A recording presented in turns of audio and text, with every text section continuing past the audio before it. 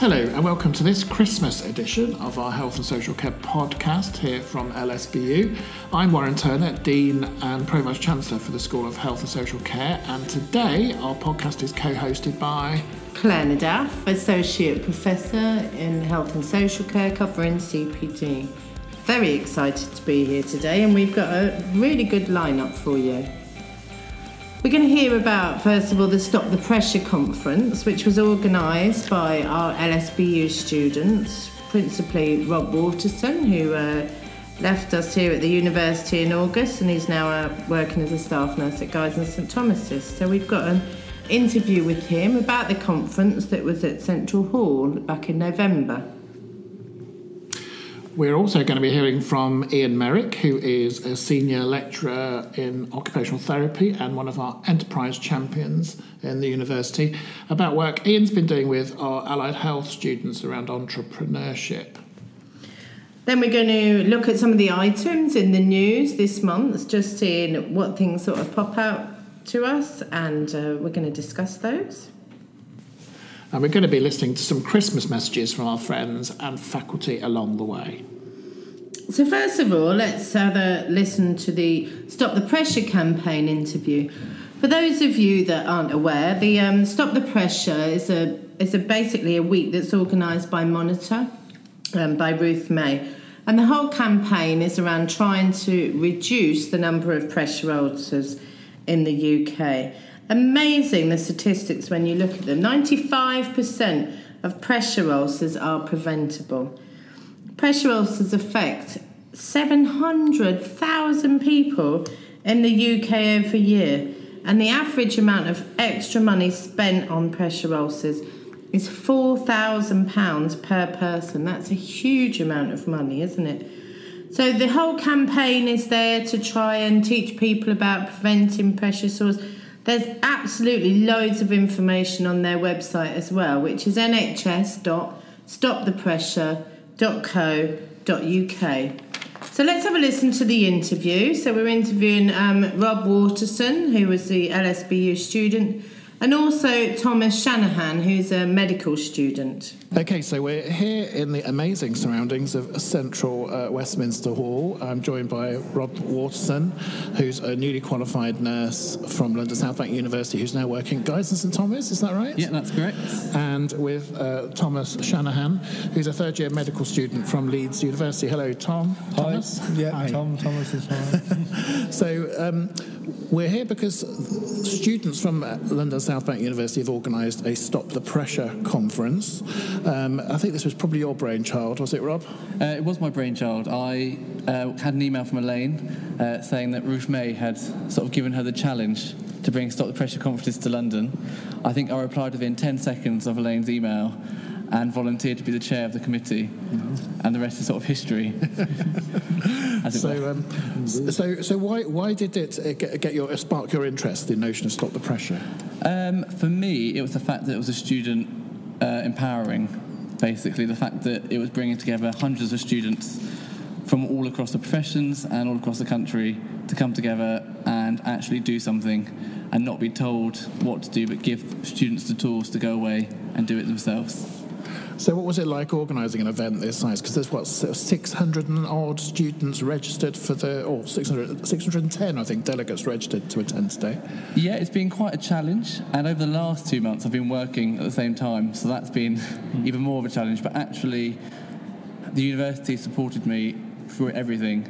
And if I didn't have the support from them, I wouldn't be here today. And actually, they've seen the purpose of student empowerment. So I think they've really made today happen. So for future students looking to organise something like this, what's the best bit of advice you could offer them? Make friends with as many senior nurses and academics as you can, because they will be your lifeline when you're asking for contacts, or do you know this person? They know everyone. So Thomas, how did you get involved? So also via Elaine, and basically discussing on Twitter with her around being more multi-professional when we're looking at patient safety and quality improvement. And so she offered me to come along, and the interest from me is that I didn't really know the extent of the patient harm that's caused by pressure ulcers. and I didn't really understand how much of a problem it was, but I wanted to learn more. I wanted to see how I could get more involved and how I could help facilitate hopefully more medical students to also get involved and do something to help in this area. I better not keep you guys too long because you're just about to take the stage yourselves, aren't you? You're going to go in there and give a call to action to all 600 and odd people attending today. What is that call to action going to be? So we've got two parts of it. Yeah. So my part is actually to encourage everyone to share the Stop the Pressure message with 10 people over Twitter or social media and spread it around. So if every person here does it to 10 people, that's 6,000. Wow. We've hit from just one day. So imagine what we could do as a big social movement. And Thomas? Well, mine, a broader point about going back to your organisation, understanding what's already been what people are already doing about preventing pressure ulcers, seeing how you can get involved and look at how you can design your own quality improvement projects to help prevent pressure ulcers. The other part is my commitment to the people at the conference is to meet with nursing colleagues and see how medical students can get more involved in this area. Great. God, that sounds amazing calls to action. If we can achieve both of those things, then we could make a really big difference. Listening to some of the speakers today, what's the main message that struck you in terms of the message is really about prevention? What's the biggest thing you think we could do to prevent pressure ulcers? Start with the student nurses, and I think that's what today has been about. And actually, because if student nurses aren't going to learn why or how they can prevent pressure ulcers, in 3 years' time they're newly qualified, then it's the nurse force that won't do it. So we'll have a continual problem. So as soon as the nurses or student nurses know how to do it, which hopefully today has given them the tools, then we'll start and see a snowball effect in the next few years. Yes, I'd add that I agree with that. Start early with students in the health profession, but also think about the patients, the carers, their relatives. What can they do more? How can we educate them to take a leading role in preventing pressure ulcers? Well, thanks both, and well done on organising and putting together such an amazing event. Thanks, guys, very much, and good luck. Thank you. Thanks. That was Robert Watson and Thomas Shanahan speaking to me a few weeks ago at the Stop the Pressure conference. What a great thing the students did organising that, Claire. What do you think? Amazing. I just was just in awe of everything that happened on that day. It was really well organised, like a professional conference. There were exhibitors, all of whom were really happy because I was talking to them. And the buzz was fabulous, wasn't it, Warren? The buzz among the students. It was phenomenal. They had great success attracting great speakers to the day. They got a much better deal on Westminster Central Hall than I think we'd have got. Yeah, exactly. God, thank goodness for that. And I thought, some of the speakers were amazing. I really enjoyed the little stories that were coming out of Anne Keane. What a inspirational speaker, and there was a good few giggles there. And just people were so interested, weren't they? They were sat up and really listening, and it was lovely to represent LSBU and so many LSBU staff there as well helping. I thought it was really great that everyone had... It was a real joint effort, and such a brilliant thing. It started out with volunteers from Rob and his colleagues forming that committee to make it happen. Brilliant. Well done to all of them. We're just analysing all the feedback data now, I think, from the evaluation forms that people did online afterwards. So we'll be reporting on that at some point. Well, hopefully we might do the same challenge again next year. Yeah, or if you've got ideas for something else, we now have an email that you can reach us on. If you've got a great idea for a student-led initiative, you can email that through to hscpodcast@lsbu.ac.uk. and we'll look at everything that comes through on that channel. And I think that's a real opportunity for us as staff, isn't it, to use things that we want to hear about on the podcast. And I think it'd be a good challenge for Warren, everyone, giving him lots of different things that he needs to include. Yeah, brilliant. Keep me on my toes.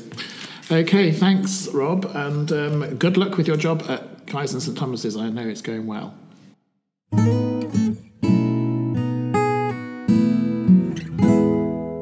This is Sheila Mealing from the Institute of Vocational Learning. We're all wishing you a very Merry Christmas, a restful break from work and a very peaceful New Year. Hello, it's Anissa Salim, the SEA in the School of Health, wishing everybody a very, very Merry Christmas and a Happy New Year. Hi, this is Anthony McGrath. Happy Christmas from everyone in adult nursing and midwifery. Okay, so it's Merry Christmas and a Happy New Year from Practice Skills Learning and Simulation. Have a good one.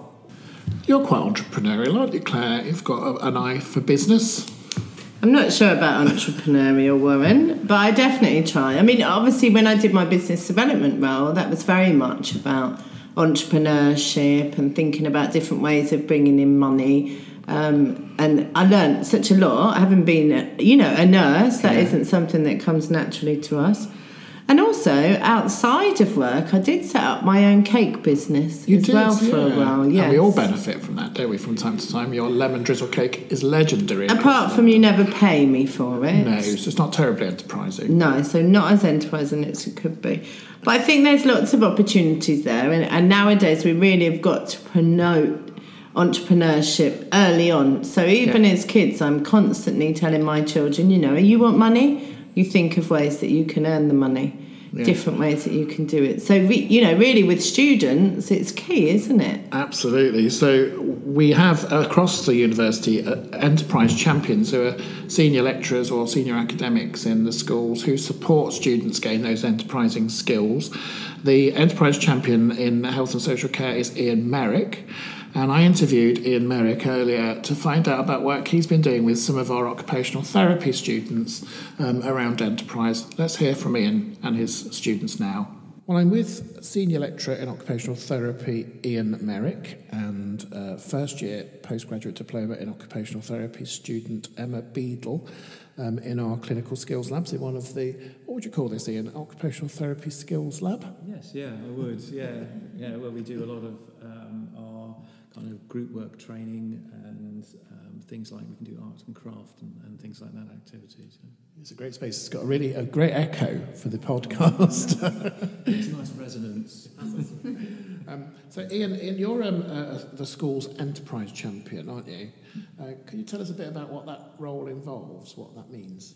Yeah, sure. I'm the enterprise champion for the whole school, so obviously not just OT. And the idea is to try and foster links between the students and the staff here in health and social care and what's going on in terms of enterprise in the wider university. So there are a lot of programs for existing students, alumni and staff who are interested in developing enterprising ideas, and the idea is really to sort of promote that work and to encourage students to get involved.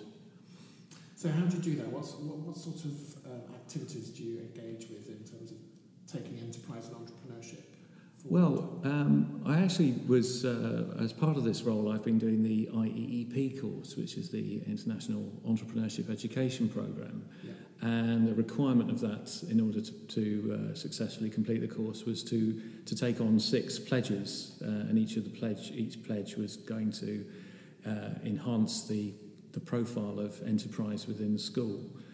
So, for example, I started to bring in members of staff from the Enterprise Centre to act as judges in our OT Leadership and Service Innovation Dragon's Den. Up to that time, it had just really been healthcare staff or OTs out in practice. So how did the students react to that in presenting to people that they didn't know who were from a different background? I think it made things a little bit more challenging, but also allowed the winners certainly to understand that they'd created an innovation that actually, as well as having resonance in the OT world, was also had a bit of business credibility, and that they were having to demonstrate a little bit of awareness of financial implications, where the money might be coming from and so forth. And so winning the competition just ensured that there was that greater sense of believability about what was being developed and being proposed. Fantastic. So what were your other pledges? That was one of them. It sounds like a great success. Yeah, that's been a great success, and we run that every year. But also the students themselves have developed the OT Society, the LSBU OT Society, and they've put on a conference, a student conference last academic year. And my role really was to help support that. Obviously, they did most of the work, but I presented at the conference, and I also helped them source one of the other presenters.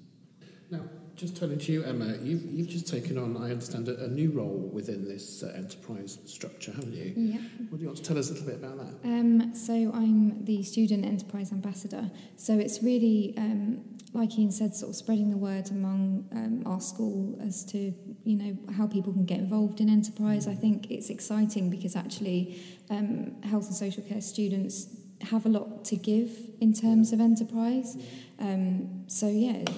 It's exciting really to sort of get involved in these opportunities. So what have you been involved in so far in terms of enterprise? So I just attended a hackathon just yesterday, which was brilliant, which Ian organised. So we got together with students, the IT students, and there was a range of people. So there were business students as well. We had OT, we had mental health nursing. I think that was the main groups from our... And so we were split into groups and we brainstormed and developed an idea for a wellbeing app that would be specifically used in LSBU, so close to home. It was really exciting. Designed by students. Yeah, exactly. And it was just a really exciting atmosphere, and everybody got really stuck in. Ideas were developed really quickly, and it was just brilliant to work with students from a different school, and it was interesting how we worked together. And will the work that you put into the hackathon contribute to your course, or is that maybe something for the future? It's skills you're building up. I think actually it's becoming more and more relevant in our field to have these skills and take them forward, especially as in OT lots of services are developing and it's branching out into fields that it maybe wasn't before. I don't know if you would agree. Absolutely. I think it's really important for health and social care students to start to take on new initiatives, new ideas, embracing new technology. I think healthcare informatics is going to only increase in relevance. And it sounds like a fantastic opportunity because very rarely do we get people who are doing professional courses like occupational therapy, radiotherapy, nursing, midwifery, etc., working alongside students from a business background or from a computing background. So we should be able to do some really exciting things, shouldn't we? We get all those brains together. Yeah, it was brilliant. And we came at the exercise from completely different angles, and that works so well. Yeah. Because the way the ideas developed couldn't have worked. It couldn't have developed in that way if it was just sort of our students or just theirs. So it was really exciting. Well, it sounds exciting. So are you going to go on and develop the app? Because that's the next question, I suppose. Oh, over to me. Yes, that is very much the plan. Yeah, so we're going to look at developing it in the new year, and Emma and her team and the other winning team will be involved in product testing. So your team won. Yeah, there were 2 teams that won. And the students that were involved could vote for other teams, so it wasn't favouritism. It was other students as well. So it was really good. Well done. That sounds like a really good achievement. Yeah, we pitched to each other, and that was a really good experience as well. Just standing up and pitching the idea, and then having to explain some of the thought process behind it. I think that's a really valuable skill as well. Just standing up and explaining why you've made the decisions you've made, and really helpful. Great. So Ian, what next? Where do we take this now? What's the next plan? Well, the grand plan really is that hopefully we can have more of these kind of events where we're bringing together students from different schools to work together. Obviously, there are enterprise champions in each of the schools, and so I'm in a position where I can contact those to potentially set up similar events like the one we had yesterday. I think that would be a really good way for the enterprise to kind of blossom within the student population, really. There's a real chance to kind of develop some better ideas, new ideas in the future. Well, thank you for your time. I'm really looking forward to downloading this app now. So you can get on and develop. Let's get it done. Okay. Lovely to speak to you both. Thank you. Thanks. Thank you very much. It's really interesting to hear how entrepreneurial or enterprising our students can be, and how we're actually really trying to encourage that now. It's some really good work that Ian's doing, isn't it? Well, yeah, and when you think about work in the health service or in social care now, the more innovative, out-of-the-box and enterprising people can be, then surely the quicker we can find solutions to some of those challenges that we all face in those jobs. Yeah, there's definitely. And obviously at the end of the day, we're all working towards, improving patient experience and patient-centred care, and a lot of those things will contribute towards that. But just thinking, Warren, I wonder if we'll see some of those students in the future with maybe Lord Sugar. Yeah, that'd be great, wouldn't it? Let's encourage them to get those applications in for the next series of The Apprentice, or maybe even on Dragon's Den. Dragon's Den, yeah. We don't get to see many health professionals on there, so let's encourage them.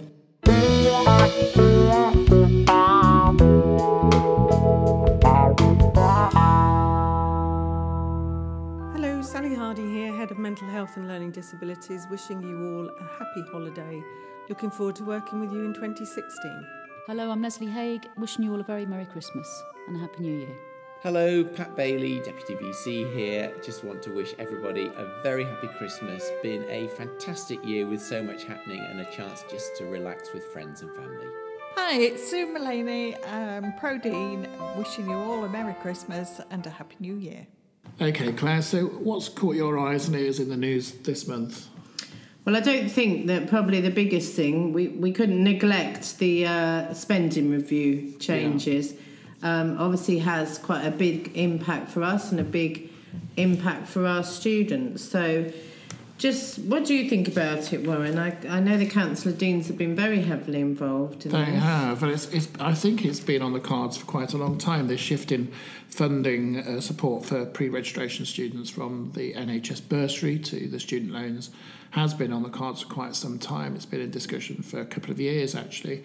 One thing I do know is that the regime that is going, the bursary regime that is going out of the window really wasn't sustainable, in that the costs of delivering pre-reg courses were outstripping the funds available to support the bursary and the tuition fees scheme. So something had to change. I think it's somewhat disappointing to see that the entire burden of funding seems to be shifting now towards students and student loans, and that actually some students embarking on these courses will be saddled with those debts for quite a long time. I think probably the silver lining, if there is one on the horizon, is that the amount of funding available to students through the student loan system is significantly higher than through the student bursary system, about 33 or 4% higher in London. So students will be able to have access to greater amount of money to support their time as students through their courses. And the payback rate is just over, just at the point at which graduate nurse salaries begin. So they'll start paying back quite early, but the rate is very low to start with. So I saw that. The financial impact is quite low to begin with, but over time starts to ramp up as salaries grow. And obviously it's caused a lot of controversy and debate among, HEI students, nurses. There's been lots of stuff about it on Twitter, on Facebook and everything. But, I'm looking at it in the grand scheme of things. If you think about it, at the moment, a Band 5 starting salary in London is over £20,000. So, for example, if you were earning £21,700 a year, which is the usual starting salary, you pay about £5.25 a month. So I suppose that rate, it's not a significant amount in terms of paying that back. And obviously it is an interest-free loan. But as you say, as your pay hoiks up, then your contributions will hoik up at the same time. There's a really good a paper on the Council of Deans website, actually, if anyone wants to download more information about how this is going to work in practice. And that's based on the best available information, because obviously all the details of this scheme haven't yet been published. There's a paper due in January with all the details in it for consultation. But in the meantime, Council of Deans on their website have got a really good set of the state of the art of the information, as it were, with some guidelines for potential students. And there's a potential there, isn't there, as well, to leave messages as well, and there's lots of responses to read. So if you have got any particular questions, it's quite a good place to direct people to as well. Absolutely. And that obviously leads on to our health debate. It does. 6th of January, we're hosting the fourth in our LSPU Health and Social Care Debate series, organised by Elaine Maxwell, one of our associate professors. And she's got some great speakers, actually. Yeah, I think this one's going to be a really juicy one. So we've got, for the motion, is Lizzie Jelfs from the Council of Deans. She'll be supported by a current student as well. And then against, we've got Robert Waterson, who we heard from earlier with the Stop the Pressure campaign, who was an LSBU student, now works at GSTT. The debate will be chaired by Professor Becky Mulby. Becky will be starting with us here in January at LSBU. She's our new Professor of Health Systems Innovation, and we couldn't think of anyone better, really, to chair this debate. No, and there's nothing wrong with chucking someone in at the deep end when they start their job, is there, Warren? No, they're very good at that. And just to say that it's been organised by We Nurses, so hashtag We Nurses. Have a look for them on Twitter if you're not already following them. They tweet very regularly. And also the Parliamentary Commission. So you can either attend the health debate or you can watch it on the live stream as well. So Absolutely. You've got two options there. We are expecting this one to fill. So if you do want to come and attend in person, you do need to try and get yourself booked on now as soon as you possibly can. Yeah. And you'll find that on the LSBU main website on What's On. Something else I think that's been quite high in the news this month is the state of social care and the fact that so many patients can't be discharged from NHS beds because social care in the community is inadequate. An article by Dennis Campbell, who's health policy editor in The Guardian last week, stated 160,000 bed days in October alone were spent being occupied by NHS patients who couldn't be discharged into social care. And that's just going to make the winter beds crisis a nightmare, isn't it, Claire, as that ramps up through November, December?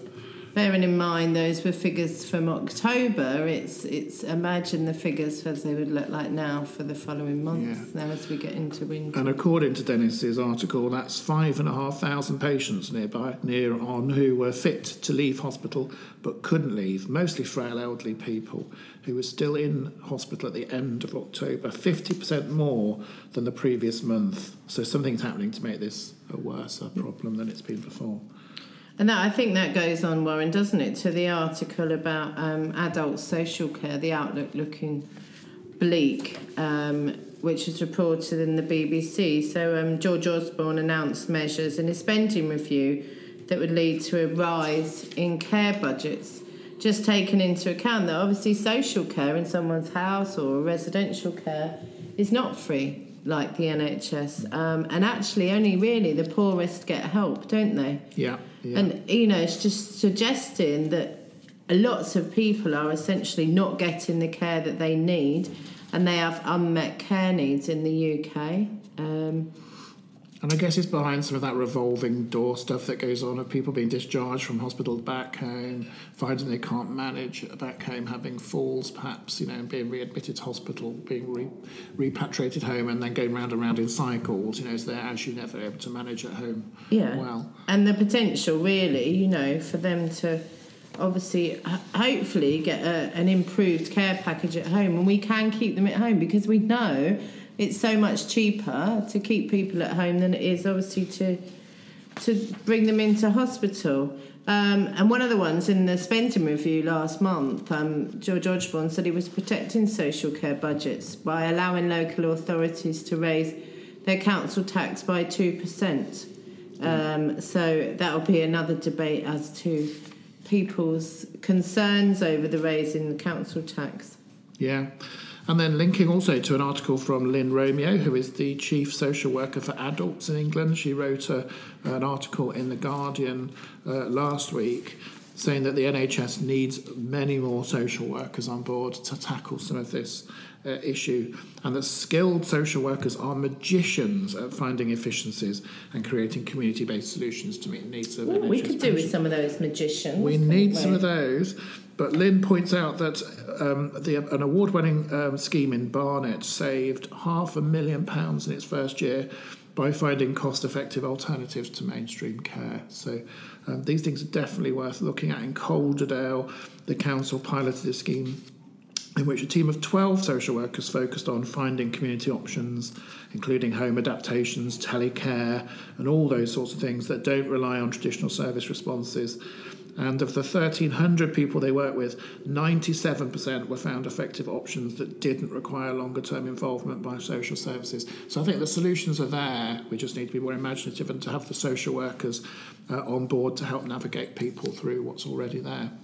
Yeah, there's definitely some lessons, isn't there, to be learnt from some of those places, and maybe we can gain some more information on them. Absolutely.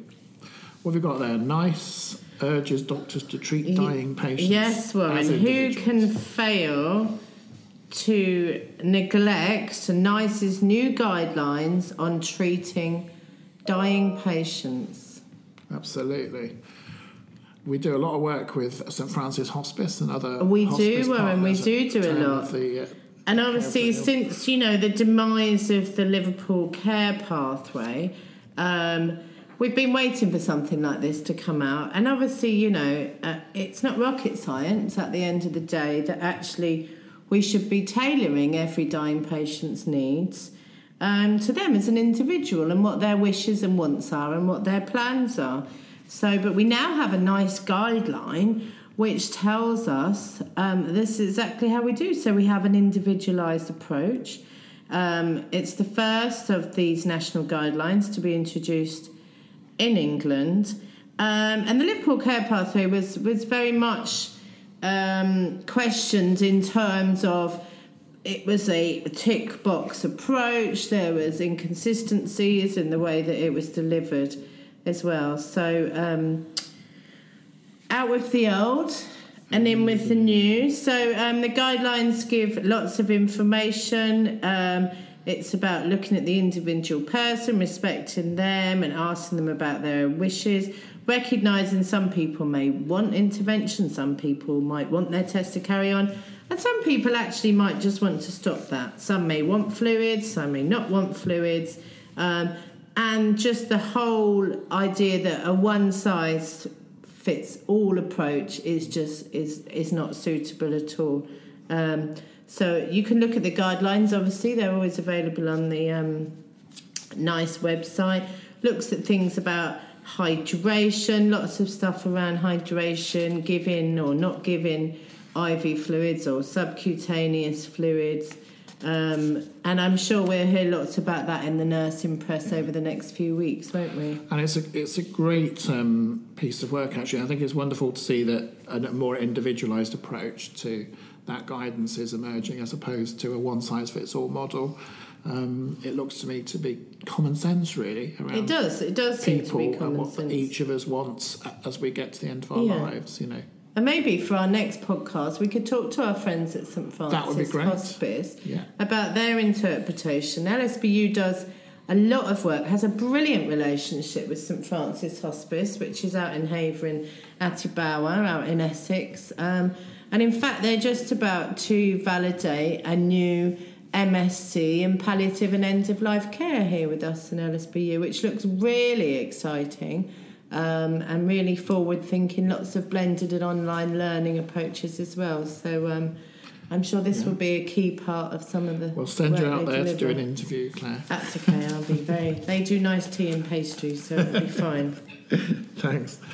What else have you found this month in the news? Well, going back, obviously there's lots of stuff over the winter deaths. So we're showing that winter deaths are actually increasing rather than decreasing, which you would have predicted in this time of age, with the flu virus as the major cause,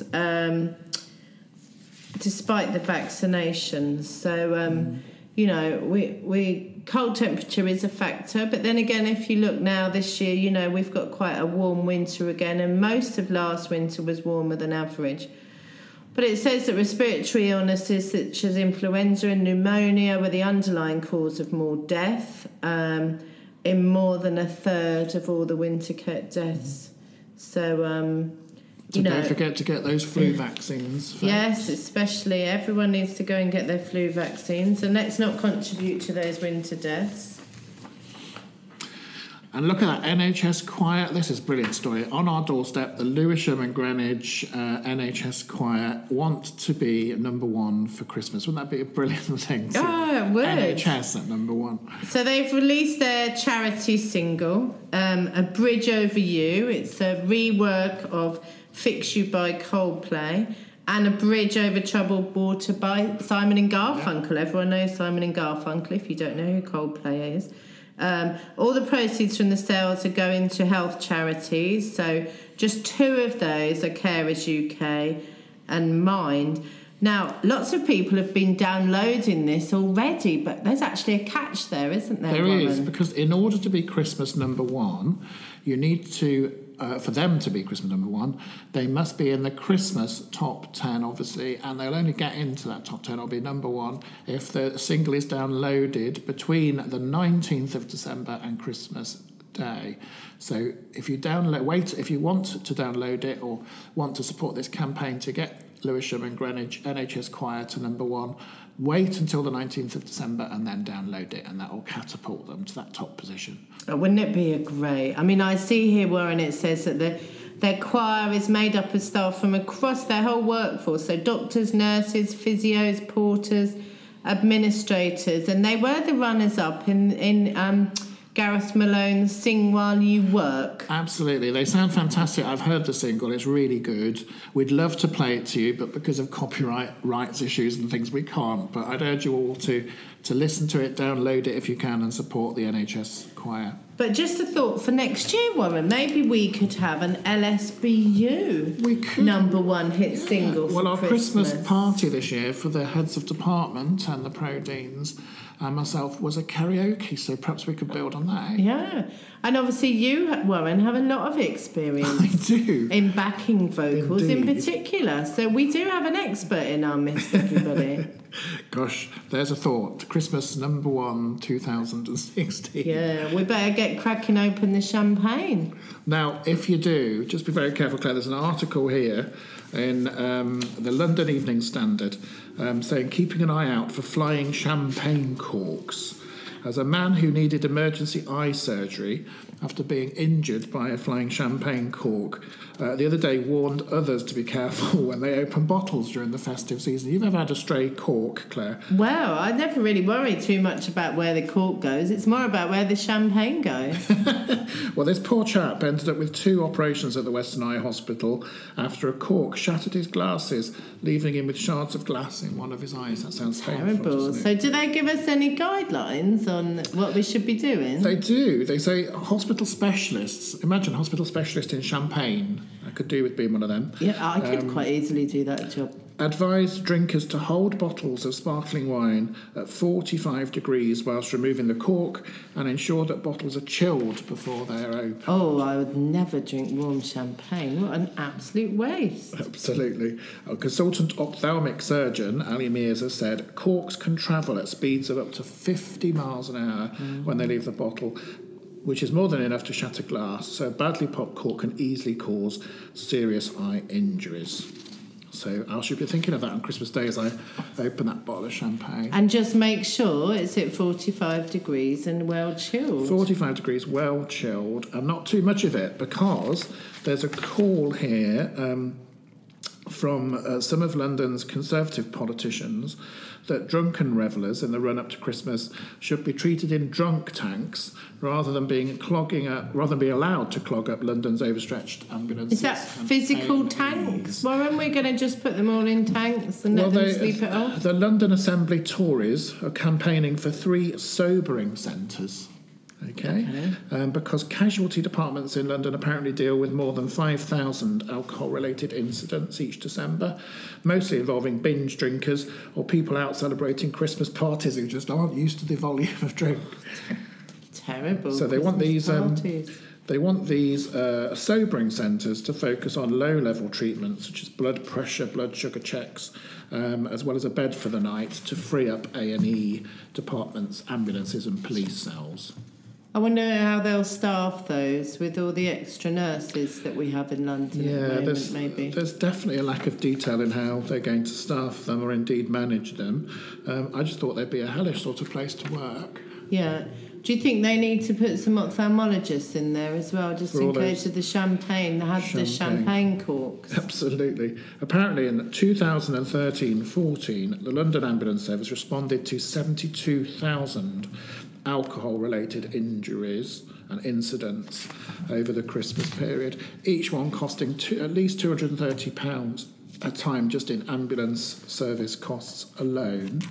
And there were 38,500 alcohol-related hospital admissions over the same year, each one costing at least £200, adding another £7.6 million to London's NHS bill. Those are huge figures, aren't they? That's crazy, isn't it? The amount of money absolutely wasted there. But hey, I guess that's life as we know it. But maybe the drunk tanks is quite a good idea then. Drunk tanks sound like the way forward, certainly. So hopefully you don't end up in a drunk tank over the Christmas season. Or with any eye injuries. Or with eye injuries. So drink in moderation, open your champagne at 45 degrees and chilled, and don't have too much to drink. Keep out of those ambulances. And if you do, just go and find the drunk tank.